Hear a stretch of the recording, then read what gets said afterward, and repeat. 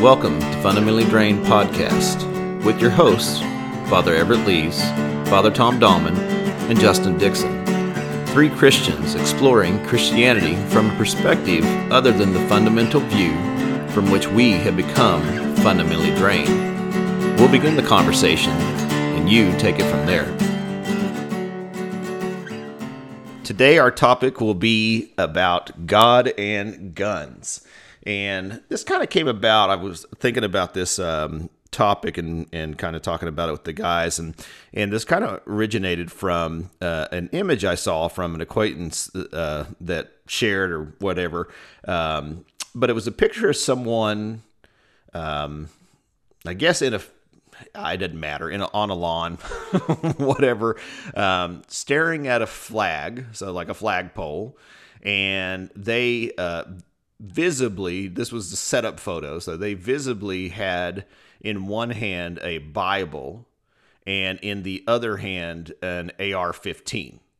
And I just, it kind of caught me off guard somewhat because, it was kind of something that was a little bit odd in my perspective of how, taking that all in. We've got the United States, we've got Christianity, the Bible represented, and then we have an AR-15, a gun.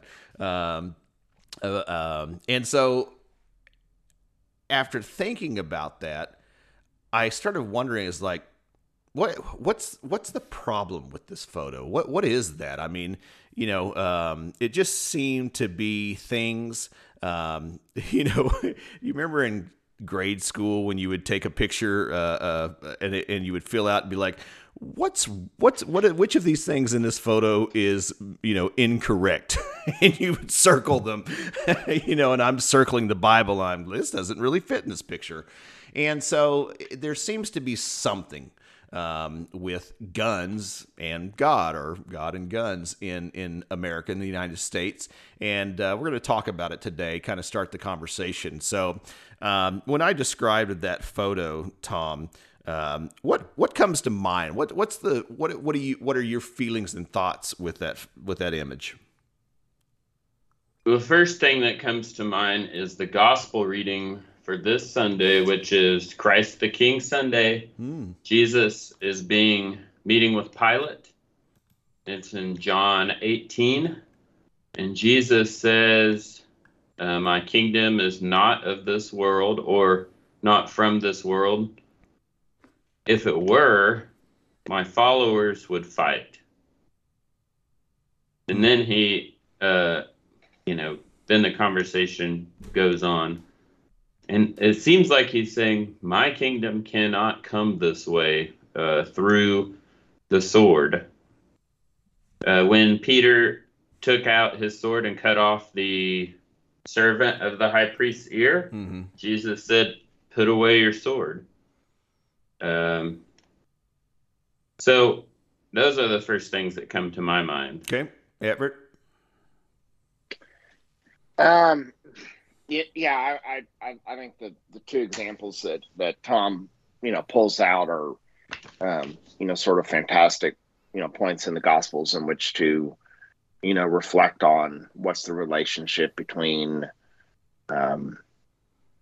what we think of as earthly power versus heavenly power, and so I sort of feel like that sets like the ideal. Like this is what we're supposed to strive for, but what do we do with what do we do with the times that's challenged? So we might think about it in terms of Christians serving in in the military, that there are also real life circumstances where that's can be somewhat challenged, if that makes any sense. I feel like I'm rambling. Yeah, no, I get what you're saying. There's something. So let's talk about Jesus. So odd of us. So at some point, and I think this, you know how you take cherry picking's the word, scripture's cherry picked, someone takes one thing and then takes a meaning and applies it to it. And so, what's the scripture that, now I'm babbling. Jesus says, I came to bring a sword, right? And Yeah. What did that mean? I wonder, if there's a misunderstanding of what was meant there, because when that comes about, Tom, whenever, and I may have you actually read that reading from John and Pilate, did he say if this world was my kingdom, my followers would fight? Did he say fight? So there's some misunderstandings. I also think about the Old Testament and all of the fighting of God's people that went on there. There seems to be something that in the Bible could be interpreted as we can fight if we disagree. We can fight. So let's start with specifically. I came and to bring us. I'm sorry, I'm stumbling all over. I came to bring a sword. Tom, what did Jesus mean by that, and why are we misunderstanding that? Well, because he came, a lot of people were put to the sword. If you look at the history of the Christian faith, especially the first few hundred years, there were a lot of followers of Jesus who died horrible deaths because they chose to follow him. And it wasn't. That's when he said, I came to bring peace, I did not come to bring peace, but a sword. His kingdom is a kingdom of peace when his will is done on earth as it is in heaven, which is what we pray for and wait for. Then we'll have that kingdom of peace. But in the meantime, the world still operates the way it does, and innocent people will be hurt because of that. And I feel in that particular text, if I remember right, he, father against son and mother against daughter, and right, and that Jesus is talking about that there's going to be real costs in following Jesus, and that some of those costs might be our family relationship. So if you think about specifically, if the bulk of Jesus's initial followers were Jewish, and you're following Jesus as the Messiah, and that's going to cause really some natural conflict. And so I think that probably is more of a metaphor when he talks about the sword there, and the reality that there's costs in following Jesus. Good. Okay. And we need to be prepared to pay the cost. I don't know that he's literally talking about I come to bring a sword, but I think he's talking about discipleship comes at a cost. Very good. Okay, that's great. That's what So I just kind of like I said, I think we take some of these things and just pick it. Right, and we use that. That's our reasoning. Oh, well, the Bible says, Jesus brought a sword, right? So can I, or whatever. And in the first line of verse 34, chapter 10 in Matthew says, "Do not suppose that I have come to bring peace on the earth," and that's a triggering statement. And so you can take that easily and flip it on its head that it's us and them now. It's Christianity the way I interpret it, and you, and we are against each other because hey, Jesus brought a sword, but we're called to respond in love and not in violence, is the way I understand Jesus, right? Is that so where gosh, I don't know. It seems kind of odd to ask, where does Jesus clarify that we are called to respond in love, not violence? That seems like an odd question, but Everett, what's the first of many examples you can take from that and bring up about that? Well, I think the bulk of Jesus's ministry is about the healing and redemption of people, the reuniting of folks, the healing of divisions. Turn the other cheek. Turn the other cheek. There you go. Think about the Sermon on the Mount and the Sermon on the Plain, and I think if you look at those are probably the best sort of ethical guidelines of what a disciple is to do. Right. That was a good example, Tom. Turn the other cheek. What else on the love, not violence front? Well, if someone asks, asks if your coat, give him your cloak, give him your shirt too. Someone asks you to go 1 mile, go 2. Right. Those cross. I was thinking that too, Tom. Yeah, pick up the cross. That's a pretty big one. Yeah. Jesus, cross, that kind of thing. And one of the ones that's always that's stood out the most to me is Paul when he says, return love to your enemies, and in doing so would be like putting heaping coals on their head. That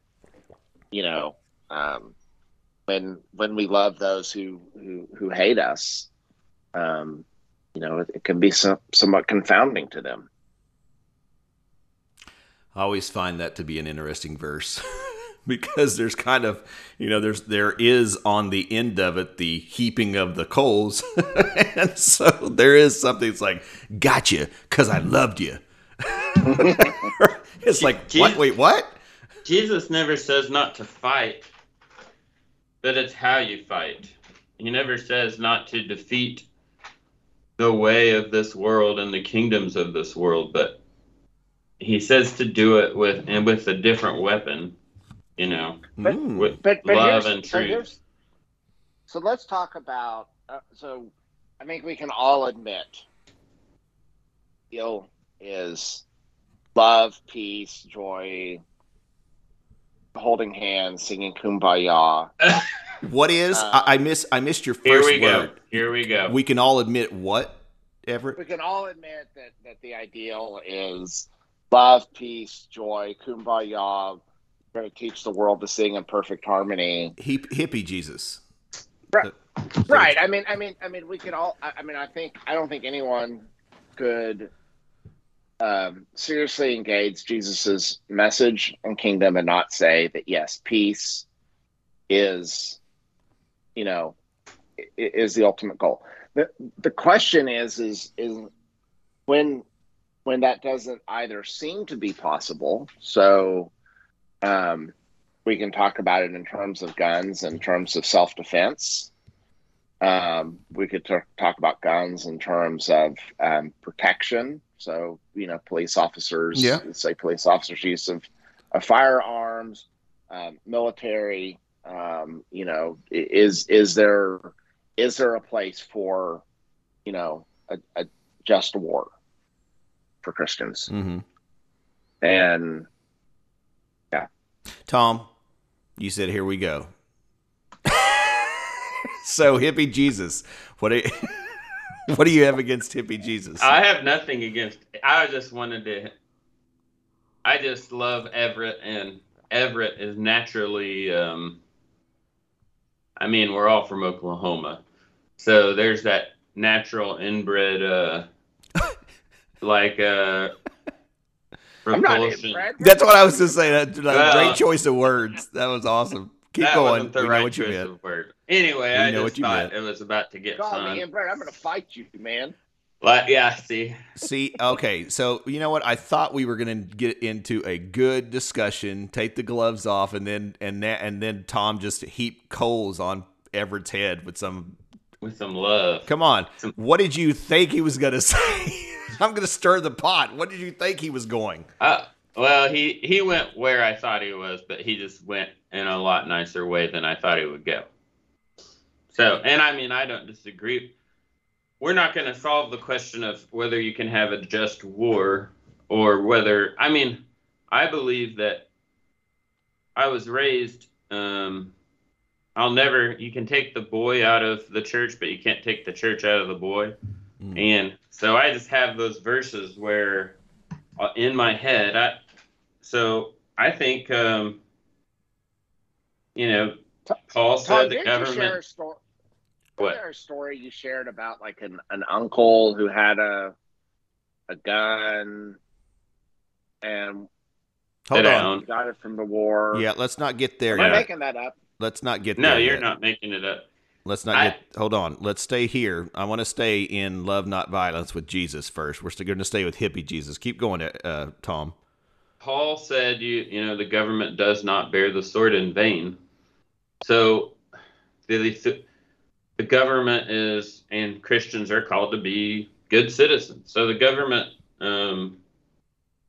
it doesn't mean we go along with everything the government does, but it means we have to respond in the way Jesus would respond to it. So I'm not trying to say, this is a subject for another podcast. We're really talking about how the church has been hijacked by politics, both on the left or the right. But whether like authorities can have firearms, I think that's, of course they can. Paul's, I've still got that fundamentalist in me that will always be there. Paul said they could, and I would call myself pretty much a pacifist because that's what Jesus calls us to be. But if I had lived during the era of World War II and I had known what Hitler was doing to the Jews, I hope I would have signed up. So I don't know. So I would say, I guess I believe in a just war, that there's such a thing as that. But well, and I was trying to get at that to think about the ways in which we have in America in particular a hard time disestablishing Second Amendment rights as it relates to protection and defense, with sort of this like it is part of American culture in ways that are fairly unique, and some of it has to do with the fact that at our founding it was an all volunteer army who was largely using their own weapons to fight the British before like French allies sent weapons, living in places where you had to sit there and hunt for food, and so guns have been a common part of American identity and culture, and sometimes it's hard for us to disestablish that American identity and American culture with, okay, so what would Jesus have us do? All right. Right. You guys have just completely blew up the outline, and I'm just mad. No, I'm really realizing it's like we can't follow outlines. It's just to give us a guide if we have trouble. It's fine. Okay, so I feel like there was a leak in the dam, and I put my finger on it, and then there's another one, and I put my finger on it, and pretty soon I'm like, I'll forget it. We covered all A Okay, through E. so we're into it now. Here we go. So we're already in two. We covered the first. What's that, one. Everett? We covered number one. We covered all A through E. Now we're at number two. No, we're not. What's number two?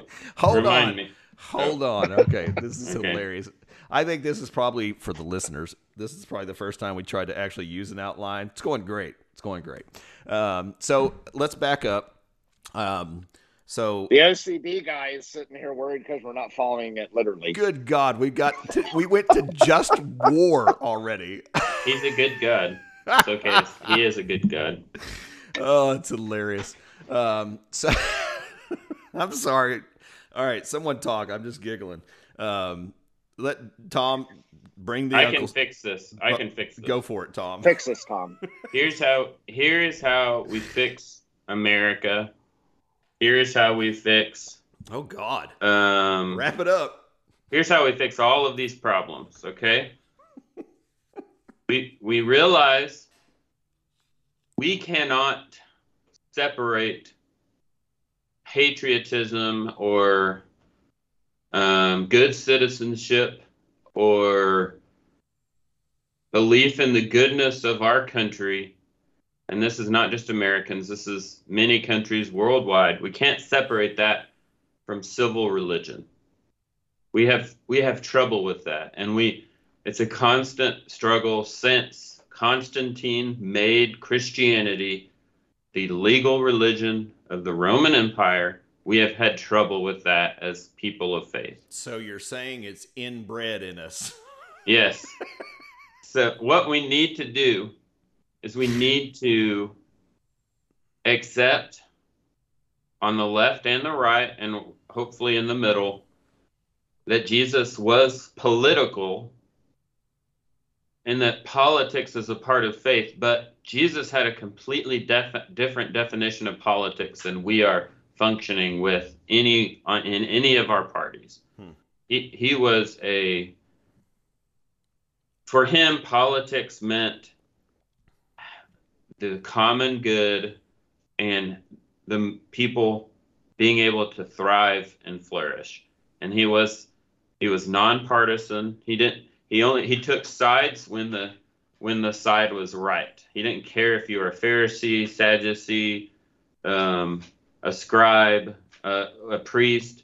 When you were right, you were right. And when you were focused on the good of everyone above yourself, then you were right. All right. I'm going to push back. I want you to remember where you're at. Okay. Remember where you just stopped this great monologue and everyone's mad at me for stopping you. Sorry. That to me is politics today. It is Republicans, Democrats trying to do what their interpretation of the best common good is. Now, there's bad seeds in that. I don't view politics in my own definition any different than that. Well, then you're on the right track. Okay. Now let me throw something else out. I know you, Justin. You're not partisan. You're not a Democrat or Republican. Your first allegiance is to what you think God wants you to do in your faith. Are you dumping hot coals on my head? No, I'm just kidding. Yeah, I'm fighting you. So here's the thing. Okay, so I don't agree that Jesus. See, we're going to use modern day terms to throw at Jesus, and that's not. I don't think you can do that because Jesus was partisan because everyone you named was a leader. A Sadducee, a Pharisee, or something like that. I never saw Jesus turn to the blind man on the street and goes, "You need to get your together," and blah, blah, blah. He called out the leaders. So I don't know that Jesus was bipartisan or whatever. That term messes me up. You know what I mean? So it was more to the leadership is who he turned to and called out. Right? Correct me if I'm wrong here. So, I agree with you. Okay. Well, but I think, like the idea of Sadducee, they're not necessarily leaders. They're sort of, yeah, okay. They're sort of Sure. movements. It would be akin to saying Episcopalians or the Presbyterians or the Baptists. They were sort of movements within Judaism, so we might think of them as sects or denominations within Judaism. Right. Okay, so Jesus went to the fellowship committee. Someone within the Christianity sect. and he turned over some tables. Man, that's funny on many levels. Okay, anyway, sorry, I didn't mean to go down that road. But yes, you're correct. They were not leaders per se, but they were also part of the Sanhedrin. At least they were represented on the Sanhedrin. Sanhedrin's the ruling council in Judaism. And so he was coming out to call his, this is funny to say, Jesus's religion. That's a weird thing for me to think about or say. but to call them into correct thinking and action. I don't know. Maybe I'm getting away from the point here. Help me out. I don't know. I when you were saying those things, so I'm like, oh man, that's kind of like you're saying this, but is that exactly how it was done? Because I don't remember Jesus ever going to the poor and saying, hey, get it together or whatever it is. Okay, so let me back away from that a little bit. Tom, did you had So more? I think I want to bring this back. So I think Thank you. the challenge is that when we have our sort of political identities, our red state, blue state, Okay. as the primary lens in which we observe issues, Good. rather than Good. what is the gospel. And in America, it is guns provide a particular challenge in which, in my opinion, guns are so intertwined with American identity for, just, historical, legal, constitutional reasons. Right. And so it is difficult for many Americans, to come and look at this issue apart from, sort of the American relationship with guns. In that also is that we also, I live in Oklahoma, and which a good portion of my congregation hunts. A good portion of my congregation I know owns guns. I have nothing wrong. I don't have any issue with owning a gun. I think there's some questions about how it's used and sort of the story that we tell, sort of the formative piece of it. But Right. And the value of it, I think. So, and I own guns. I hunt. Used to hunt. By the way, if you got any land for me to hunt on, no, I'm just kidding. Okay, so I think let's kind of take this portion of this discussion and wrap it up. I think we definitely opened up some other areas to go into, but we kind of focused around what we wanted to talk about was Jesus in the way of understanding, love and violence, and I think we kind of talked about that a little bit. We got into other areas. I also want to go back into civil religion. So, Tom, define civil religion. What does that mean? Oh man, I wish I had like the technical definition in front of me. So I would say it's when you can't separate your faith from your patriotism. Okay. When you are so convinced, and the safe example is always to use Germany. The Third Reich, they believed that God had given them a divine right to rule, i.e. Holy Roman Empire, since Charlemagne, since his tomb is in Aachen, Germany. He is a Holy Roman Emperor. He reunited Europe. He brought peace and stability, and so that was an image that the Nazis were appealing to. They were also appealing to, a bunch of other stuff. This episode is not about that, but it took 6 or 7, 8 centuries of their leaders telling the German people that they were aligned with God, and they were the only country in the world that was aligned with God, for them to do what they did in the 30s and 40s. So, but I know we're not doing it, but a lot of Nazism had more to do with Norse pagan religion than it did Christianity. Now, you certainly definitely had Christians in Europe who were sympathetic to, or at least afraid to, stand up to Nazism as it developed. But Nazism itself was not a Christian. It was not an explicitly Christian movement. Like KKK in America, was definitely sort of integrated with this notion of the Christian religion. Nazism was playing off of these pagan stories. Okay, so go ahead. What were you gonna say?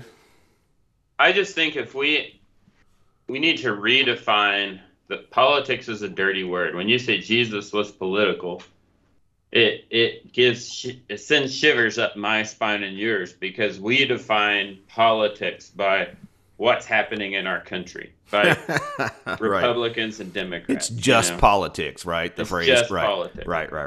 But the actual definition of the word is, at least as the ancient world defined it, it's what things make for the flourishing of human beings and how our common life should be ordered in ways that promote that flourishing. Wow. So how can we order our common shared life so that people can thrive and flourish? That is, in that sense, Jesus was political. He cared about the poor and the rich. He cared about society being ordered in such a way that people could do the things they needed to do to live good lives. And that when we say Jesus, when I say he's political, that's what I mean. And so if we could find a new way to define politics in the church, and it's not really a new way, if we could recapture the old definition, the ancient definition. Right. I think it could get us beyond. And if we could learn how to have patriotism without mixing it up with our faith, you know what I mean? Yeah. Why can't we recognize we've done dumb things in the past, wrong things in the past, but still believe in the goodness of our nation? It doesn't make sense to me why it's like we got to choose one or the other. It's not one or the other. It can be both and. Anyway, I'm going off on a tangent. I feel like that's when you get back to the picture of you began with. It's what the image is saying about all three of those things together, right? Not as much about them individually. Does that make sense? Yeah. Yep. I think that's a good place, and what I want to do is I want to take what you said and kind of break it apart and pick it up in different pieces in the next couple of episodes. So, but yeah, it's good start to this conversation. Thank you everyone for listening. Thanks, gents. So tune in next time. I didn't have anything to say there. That's what I came up with. All right. Thank you all for listening, and may the peace of the Lord be always with you. Thanks for joining us today. You can find us on Twitter and Facebook at FunDrainPod. We'd love to hear your comments on our episodes and also suggest future episode topics. Also, if you enjoy what we're doing, go on to iTunes and give us a review, please. Thanks a lot.